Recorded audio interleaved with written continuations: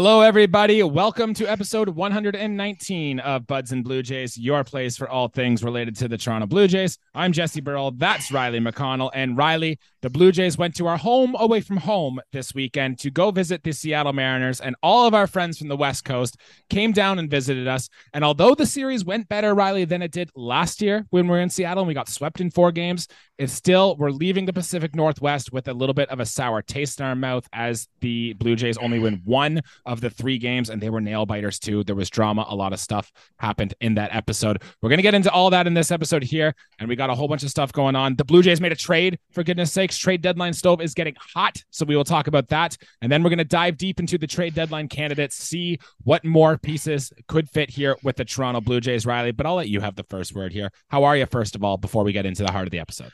Jesse, I'm well. And first of all, you're too modest. Jesse cleared the bases with a triple in his ball game tonight. Yeah. It's a big thing. Jesse, it would have been nice if we could have done that in a couple situations in this game, cleared the bags with a triple or an extra base hit. We had a clutch hit today, Espinal, which is good. Our only win of the series. Listen, it's not August yet. There's a panic button on the table. I don't think anyone should be pushing it right now. I still think we're in really good shape. Again, our division is just relentless. I don't know how many times we have to say that. The Seattle Mariners are a pesky team. Mm-hmm. The Seattle Mariners are a very pesky team. Kyle Raleigh, 2 home runs against us, man. That guy he owns us. That guy's the new Nick Markakis of who's hit the best against the Blue Jays, man. It's unbelievable. And Teo facing us, I know that he got a warm standing ovation in the Rogers Center. I think he hit a home run in the Rogers Center, if I'm not mistaken. I know he had something. He did. And I was there. Well, he came up big in this series for Seattle. I mean, sucks for us, but at the same time too, listen, we put up 8 runs on the board. We gave up 9. Every game was super close. Jesse, you said nail biter. Every game was a 1-run game. It was anybody's game. Everything happened late in the ball games. It was literally the toss of a coin.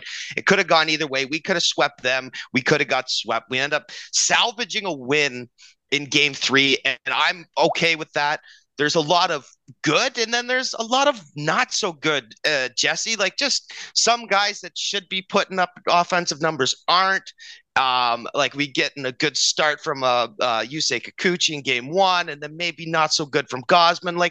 I feel good about it, but again, it's just one of those series that you look back at and you can say, hey, we ended up getting a win in game 3, and games 1 and 2, 1-run losses. Hey, not the end of the world, man. We still got a lot of ball to play, and I got all the confidence the boys are gonna come in the next month here. I know we still got a series to go, but we're so close to the deadline where you got 2 months left in the season, and a lot can still happen. Yeah, the 3 1-1 games, those could have easily gone either way. But before we dive into the deep and the specifics of what happened in the series, this is episode 119 of Buds and Blue Jays. So my little Blue Jays related facts here are that's how many home runs Sean Green had with the Toronto Blue Jays was 119. And then number 119 was the number of earned runs that Dave Lemonaskis, a pitcher who was on the expansion team, 1977. Yeah. That's how many earned runs he gave up with the Toronto Blue Jays, his season high. And if you go to the WAR leaderboards, Riley, number 119 for hitter WAR is Juan Francisco, who I know I had big hopes for, a massive swing. Couldn't hit a curveball, though. And number 119 on pitcher WAR was a guy who was with us on the dog days when the Blue Jays were not so good at the end of the 2010s, and that was Wilmer Font, who I think is now pitching somewhere in Japan. So, 119 there, Riley. Thought on those before we head to the game recaps. I actually know that Dave Lemonowski guy, that was our expansion draft, or one of the picks that we got from the Detroit Tigers. I know this from Out of the Park Baseball. Shout out Out of the Park Baseball, because I love me doing some expansion drafts. I don't necessarily pick them. I go other ways. I also break the game, so I don't end up with a 2-star pitcher. I end up probably picking someone a little bit better from the Tigers. But hey, it's on my devices. It's my baseball universe. Everyone else is just living in it.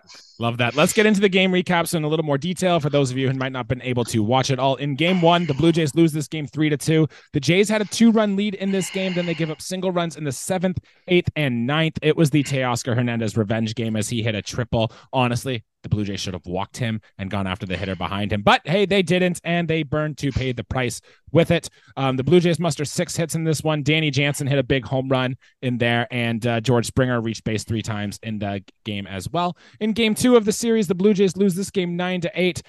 They gave up 3. Kevin Gausman gave up a 3 home run inning in the bottom of the third. 2 innings later, the Blue Jays matched with a 3 home run inning of their own to take a 5-3 lead. They end up leading 7-4 at one point before Seattle comes back with 5 in the bottom of the 7th.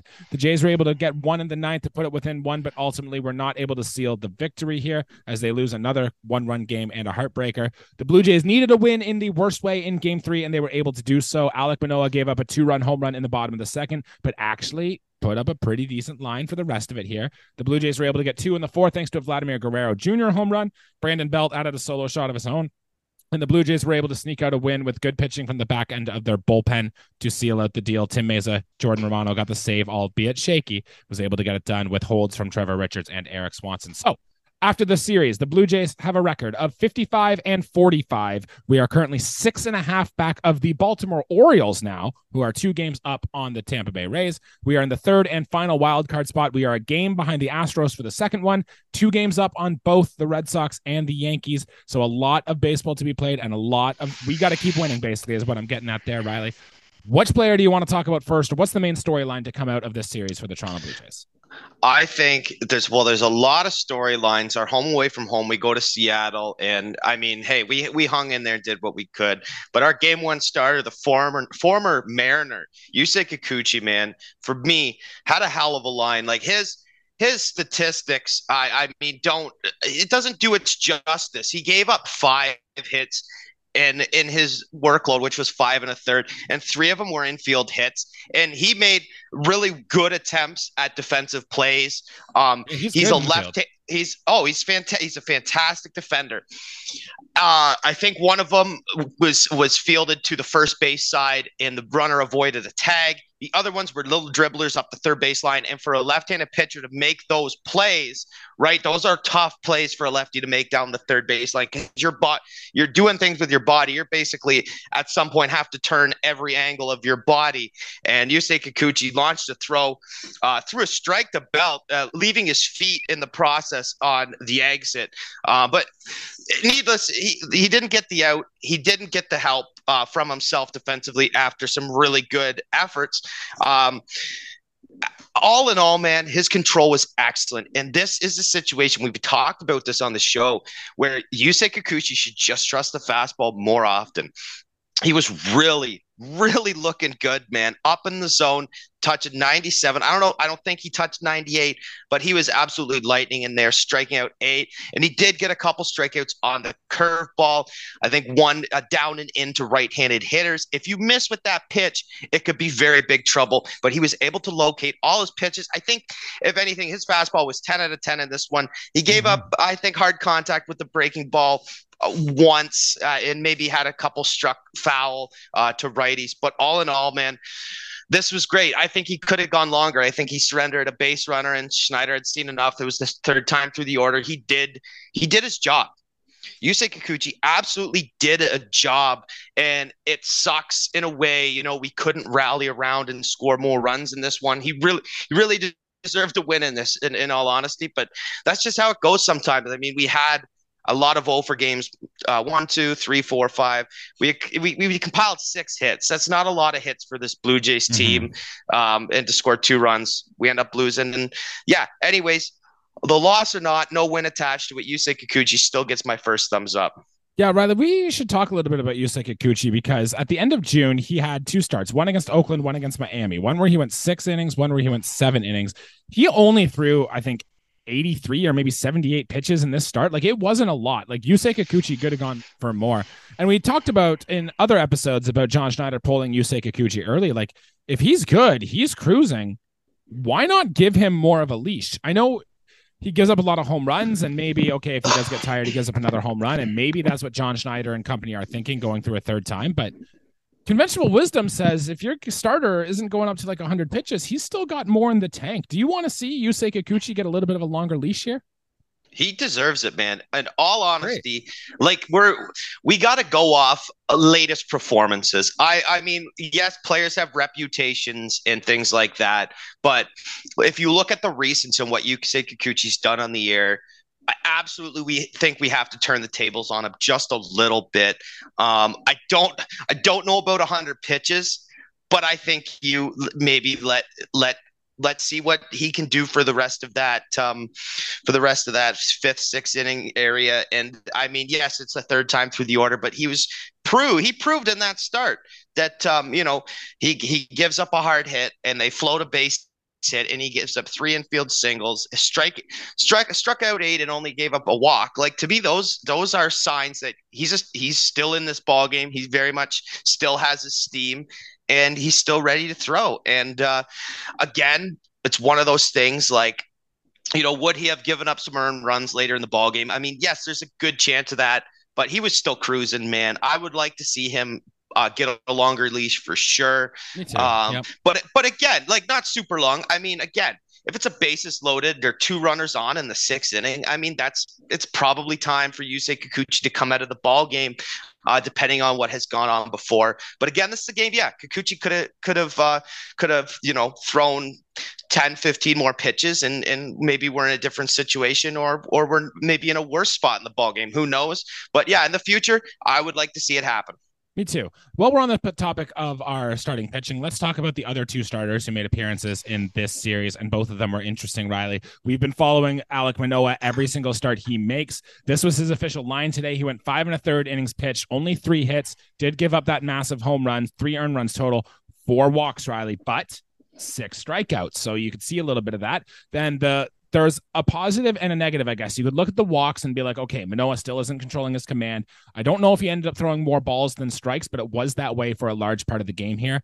But I do want to say the slider looked like it was getting better. He did have, I think he got 6 whiffs on the slider, which was progress. We haven't seen him have that in quite a while. In fact, Pitching Ninja even threw up a video of Alek Manoah getting whiffs on his slider. So that's how you know things are going well, when Pitching Ninja is out there clipping your stuff. So I still think overall we think the start was kind of down, but 3 earned runs over, pitching into the 5th inning, that'll work, I guess, from Alek Manoah. And then Kevin Gausman, Riley. He wasn't at his normal self. His velocity was down quite dramatically in this one, 2 miles per hour on the fastball and stuff. And even that was the very first thing I noticed when watching Kevin Gausman pitch in this game. He ended up giving 3 home runs in that second inning. And when your fastball's sitting 92 and not the 95 plus, I can see why a good power hitting team like Seattle can hit them pretty hard here. Maybe he's still dealing with that oblique injury that made him push that start back a little bit that he sustained during the All-Star break. So 2 players there, Riley. Kevin Gausman, Alek Manoah. What is your level of concern, I guess, or optimism for those players? I mean, my optimism is still pretty high with Kevin Gausman. Let's talk about Gausman for a second and talk about the possible injury that is he's dealing with right now, and if he has any sort of ailment, if his performance is going to be hindered and it's going to worsen his condition. I mean, Jesse, we are trying to make the playoffs and we are trying to make a playoff push. Yeah, but at this point in the year, Gausman is a huge part of that. Yep. Yes, I mean, Seattle squared him up.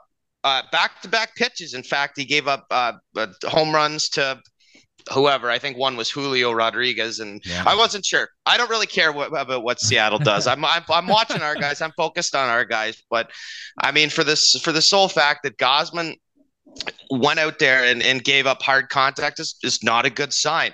If you want to take away one good thing from this start for Kevin Gausman, look at his strikeout to walk ratio. 9 Ks, no walks. Yep. So the control and command was there. Jesse, the control and the command was there, but he just gave up hard contact. I just hope Gausman is, not dealing with something too bad. As far as Alek Manoah goes, this is a start where he also went 5 1/3, as did Yusei Kikuchi. But I'm fine with Manoah getting the yank. At this point, if I'm holding 2 leashes, one for Alek Manoah and one for Yusei Kikuchi, my leash for Kikuchi right now is longer than the one for Alek Manoah. And that's almost crazy to say.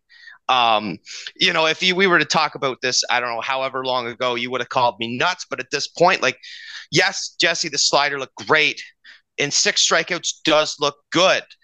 But I mean, Alek Manoah and the walks he's given up, the uncompetitive pitches he threw, and still giving up quite hard contact.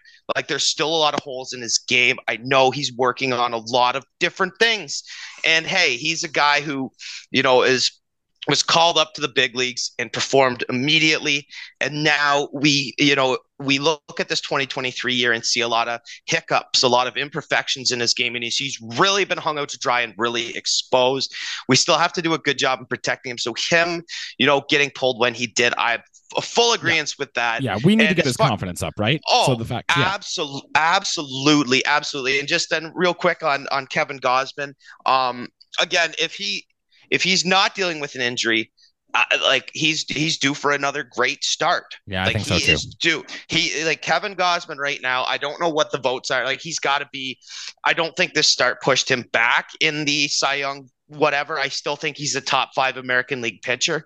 And I don't know who will dispute that or not, but he's been absolutely fantastic this year. So the start for him, it's not a huge concern, but you would obviously like to see the velo up and the hard contact go down. Me too. It's almost like he took the break from the All-Star break. Maybe that's just what it was. A little bit too much rest for Kevin Gausman. He's got to get back into pitching shape. I will say, Riley, the last Blue Jays player to give up 4 home runs, but also strike out 9 was R.A. Dickey. He did it, and that seems like a guy who could rack up the Ks and also give up some dingers. One more note on the pitching performance here before we move on to the bats here, and that's Jordan Romano, Riley. Jordan Romano got a save in Game 3, adding to his American League co-leader. I don't know if he's still a leader or not, so that was good, but it was iffy. And he got the loss in the first game, giving up that the single off the wall to Teoscar Hernandez. What is your concern level right now on Jordan Romano? 1 out of 10. I mean, hey, he's a top level closer. He's had a really rough last few weeks, and I mean, hey, it's 1 out for of me. 10, It's a 5. I'll put it at a 5 right down the middle because, yeah, I mean, it happens to closers, but when you start to see it more, like, over the course of a 2-week span, then you start to kind of, ooh, wow. If it's once a month where he really has a clunker, it's like, you get him next time or whatever. But you never like to see that out of your 9-inning guys. But again, he could come out and be perfection for the rest of the season, or he could go out and have 3 blown saves in the upcoming month. You never know with relief pitchers. It's a funny job. It all is circumstantial. Who's coming up to the plate, where the wind's blowing, yada, yada, yada. But I still think Jordan Romano is fine, and I still think he's a top-level relief pitcher for, like, the whole MLB, man. He's still a great talent. And, yeah, he just has not had the best last couple weeks. I know I probably shouldn't mention it, but still no concern with moving him out of the closer's role, right? No, he's the guy. He is the guy. Figured he would be. I'm on the same page with that too. Riley, let's move to the offensive side of the ball where the Blue Jays did some good and there was also some bad in this series. Blue Jays got home runs from Danny Jansen, Vladimir Guerrero Jr., Brandon Belt, all hit home runs. I really like that Dalton Varsho kind of manufactured a run all by his own in this series, even though he was slumping. He's able to do still things to positively contribute to the team.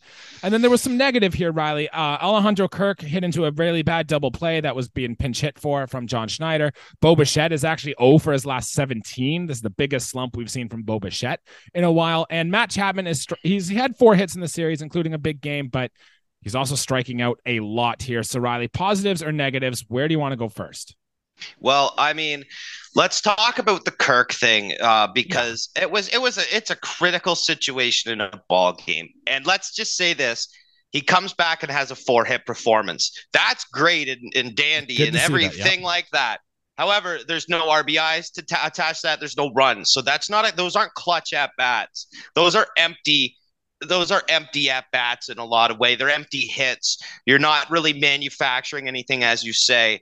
But bases loaded in a crucial spot late in a game, grounding into a double play is probably not what you want to do. We can also question, like Kirk's up there, and yes, we could have had Dalton Varsho. They're different outcomes all over. I don't know if the double play, it could have been a fielder's choice and score a run. Yeah, but it's Kirk, he's so slow, right? Like I know it makes you want to pull your freaking hair out, man. It did. This is this is not the first time we've seen this, and it won't be the last. He's very prone to this kind of stuff. I mean, even in his 4-hit performance, he still had not that heavy a contact. I mean, like you look at it and say, well, what would Varsho? Well, we don't know what Varsho would have done. I mean, at the time, I definitely didn't question what was going on. It wasn't even in the back of my mind. Which after it happened, I'm like, oh yeah, he does things like that, doesn't he? Mhm. Like as soon as it happened, I'm like, oh well, yeah, I guess Kirk does that. And yeah, it was a bit of a head scratcher, man. Chapman, it's too bad. We talked before the show. He's probably going to have 162 Ks on the season. And then my question, we threw it back and forth, was like, what is an appropriate amount of home runs for a guy who's a strikeout a game player? And I would say probably 40 home runs. Well, he's not hitting 40 home No, runs. He's not. taking way too many big hacks. Their fastball's up and away to him. That's not his pitch to hit. He's trying to just tee off on it, and it's just not working for him. And yeah, quietly, Bo Bichette going, I think 0 for 14 in the series. Yeah. 0 for 14 in the series, 0 for 17 in his last, whatever. That's the slump number of what it's at right now. But certainly not things you expect. We've seen it last year. Bo Bichette at the end of the year turned it on. Hopefully we don't get a reverse where we already have seen the best of Bo Bichette this season. I'm hoping that's just, hey, baseball players, go through these times, and Bo Bichette will come back hungry and collect. We see those 2-3 hit ball games and maybe rack up 7 in a 3-game set or something, because we know Bo Bichette can do that.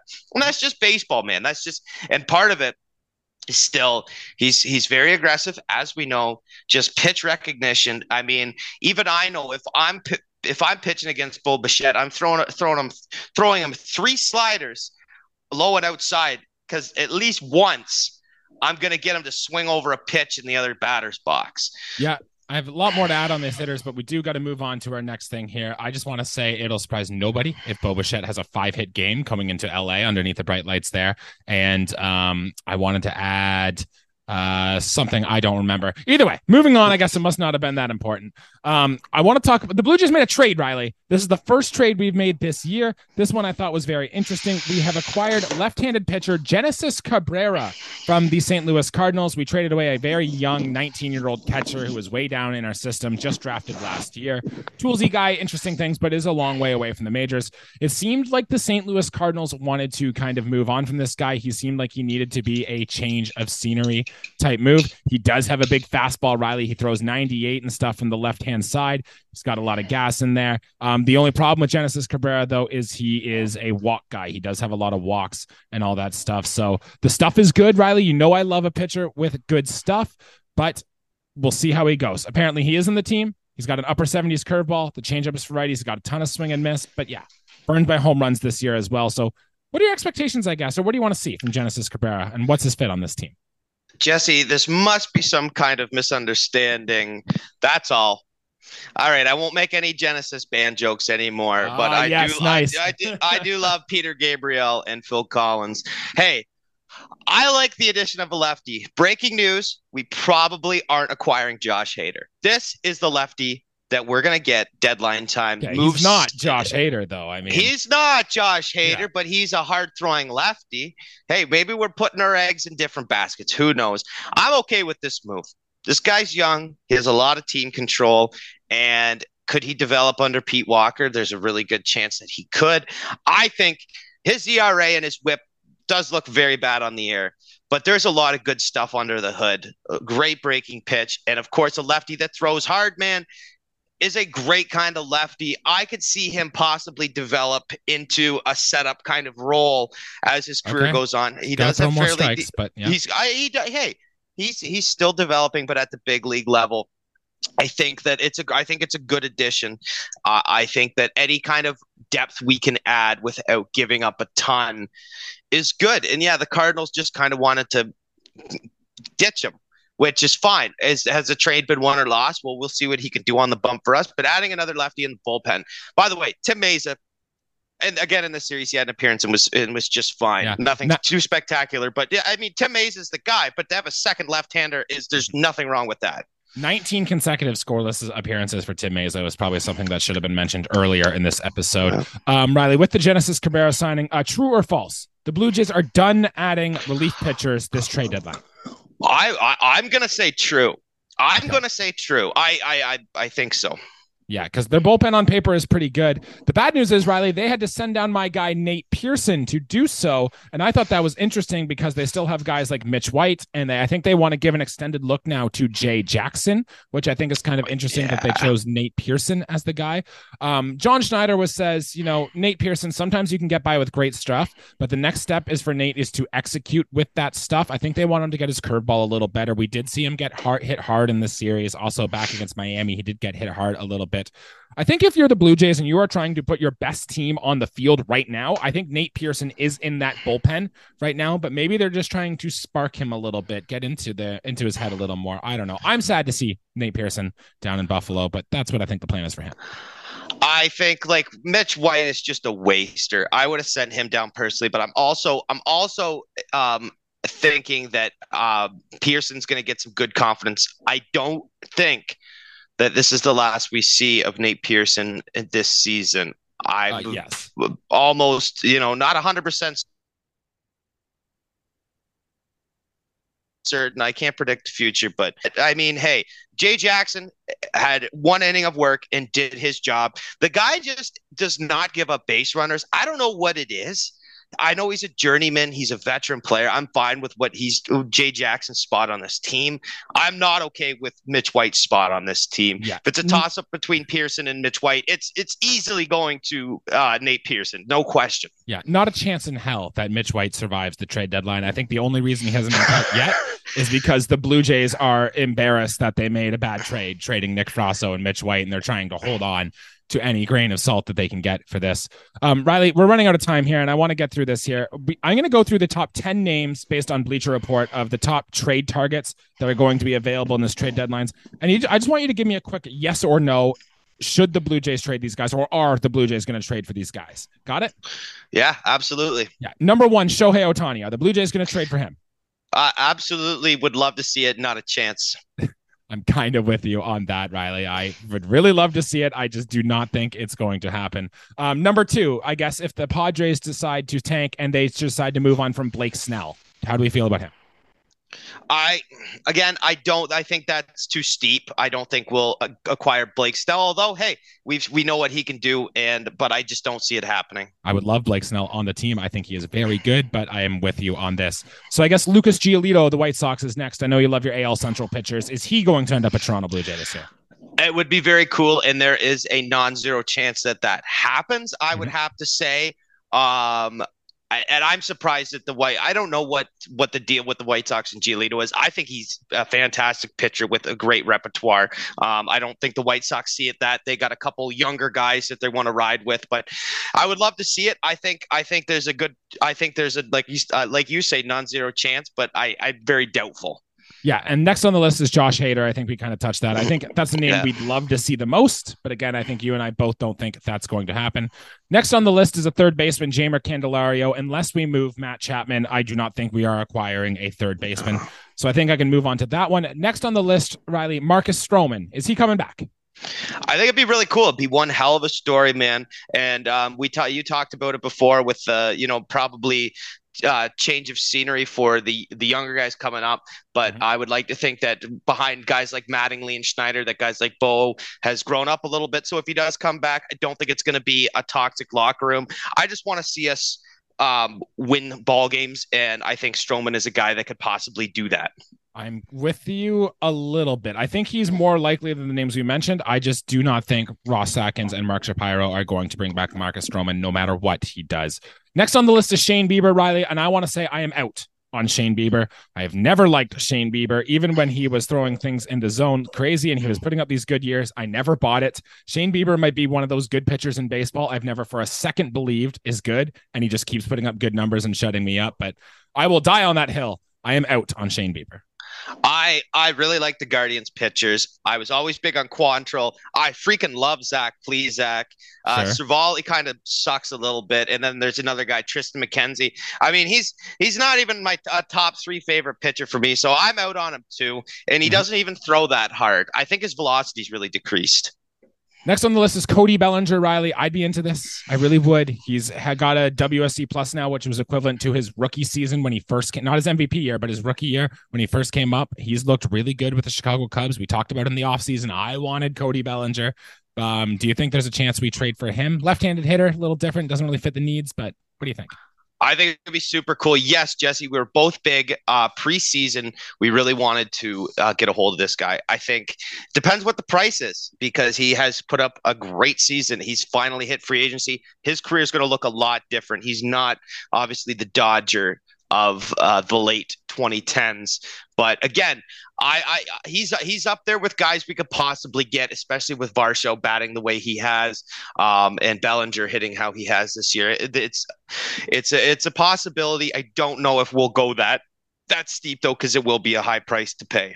I'm scrolling through the rest of these names in this list, Riley. I'm not going to read them all, but I want to throw out some names that seemed interesting to me. One, Jordan Hicks. We heard that the Blue Jays had interest in them in the offseason when we were talking about the whole, hey, maybe we trade Jansen to the Cardinals thing. Jordan Hicks' name came up a couple times. You want to talk about a big bullpen with a big swing and miss arm. There's that. We've talked about Jack Flaherty. We've talked about Randall Grichuk. We've talked about Michael Lorenzen. We've talked about Tommy Pham. For goodness sakes, those names are all still very intriguing. We've talked about Paul Blackburn as well. That's on this list. Another name I could consider is if the White Sox do move shortstop Tim Anderson, I could see the Blue Jays maybe being a play on that one as well. And looking through the other names on this list, nothing really speaks to me unless you want to buy some stock in Mike Clevenger or Rich Hill to join your rotation, Riley. So any other names we're missing that you think, hey, the Blue Jays should probably go for them? I'll buy a nickel's worth of stock for Clevenger. I won't buy anything for Rich Hill. We missed a huge opportunity. We should have just went Genesis, Cabrera, Jordan Hicks, and Flaherty for get three pitchers from the Cardinals Sure, because yeah. that would have been great. I am big on Jack Flaherty, and I'm also big on Paul Blackburn. Poor Oakland. Paul Blackburn is a guy who I think if he pitched for the Yankees, he would probably his career would look a lot different, right? But it just doesn't. But I still think that there is a starting pitcher out there who is a soon future Blue Jay. That is my hope. That is the execution. I think that is what needs to be executed. I was watching a video today talking about, when we acquired David Price, that Blake Snell, I think would be the equivalent of that. Yeah, a guy to be just dominant, right? There was a time where David Price was absolutely fantastic. I do not think that we will get a Blake Snell. A Giolito would be really cool. I'm still pulling with guys like Blackburn and Flaherty because, again, I think it would be less of a price to give up. And I'm all about, saving a little bit in the bank for future because, yes, flags fly, Jesse, but right. I do like to leave a little bit behind. Don't want to leave us too empty. Yep, I do also want to add, speaking of the farm, Ricky Tiedemann is back. He is throwing. He pitched 2 shutout innings. Brandon Barriera is back. He is throwing. Hyun-Jin Ryu had another good rehab assignment. Everything is looking good there. The Blue Jays, look, the names we are talking about here aren't really high-end names, and I feel like the Blue Jays are actually going to get creative, kind of like they did with the Whit Merrifield move last year.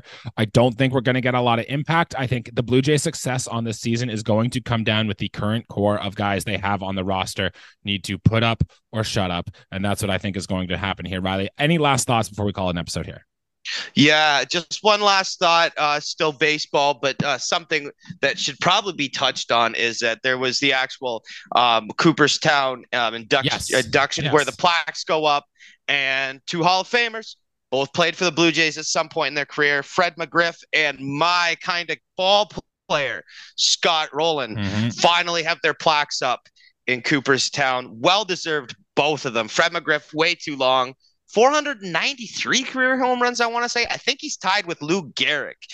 That's just a number that I know in my head. I'm pretty sure, almost 100%. And then Scott Rowland just could do almost everything on a ball field. So, and he was well-deserved. I mean, you want to talk about a guy who is a perfect, third base type guy.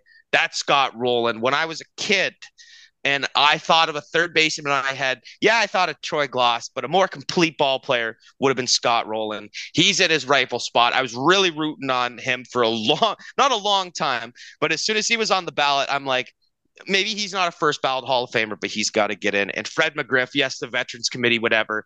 It's tough. It's tough to get in the Hall of Fame when you don't quite have 500 home runs, but everyone you played with, Tomei, Thomas, guys like that, have 500 career home runs. Baseball, it's just funny that way. Yeah, you have to be good to get into the Hall of Fame. Who knew? But I am also very glad to get Fred McGriff and Scott Rowland in there. I loved watching Scott Rowland as well. Glad he was a Blue Jay for a short time that he was there. That'll do it for episode here today. Thank you everybody for tuning in. Remember to like the video, subscribe to the channel, all that stuff. Riley and I will be back again to do this after a busy trip to the West Coast. Follow us on Twitter, Instagram, TikTok, all that fun stuff. I hope all your immaculate grids are going well. Riley and I have been posting out links for all doing those as well. So share yours, comment with us, talk to them. Even bonus, if you get some obscure Blue Jays on there, we'll love talking to you with that. Riley, anything else to add? Yeah, Immaculate Grid was great. I checked yours. I was not immaculate. However, I did try and go sicko mode today, and I ended up, I forget. I had who I was so lucky with my Scott Pasednik pull, but I was very proud of my Jock Jones pull, longtime Minnesota Twins outfielder. And then I remembered that he also played for the Chicago Cubs later in his career, because all those guys were definitely, I don't think I picked too many players. Maybe Hellickson pitched around 2015, but other than that, these were early 2000s guys. I love Immaculate Grid. It's a fantastic game. Me too. Not sponsored, by the way. Yeah, that's free baseball reference. Yeah. Immaculate Grid. That's some free publicity right there. We'll see you guys after the Dodgers series. Till then, let's go Blue Jays. Thanks, guys.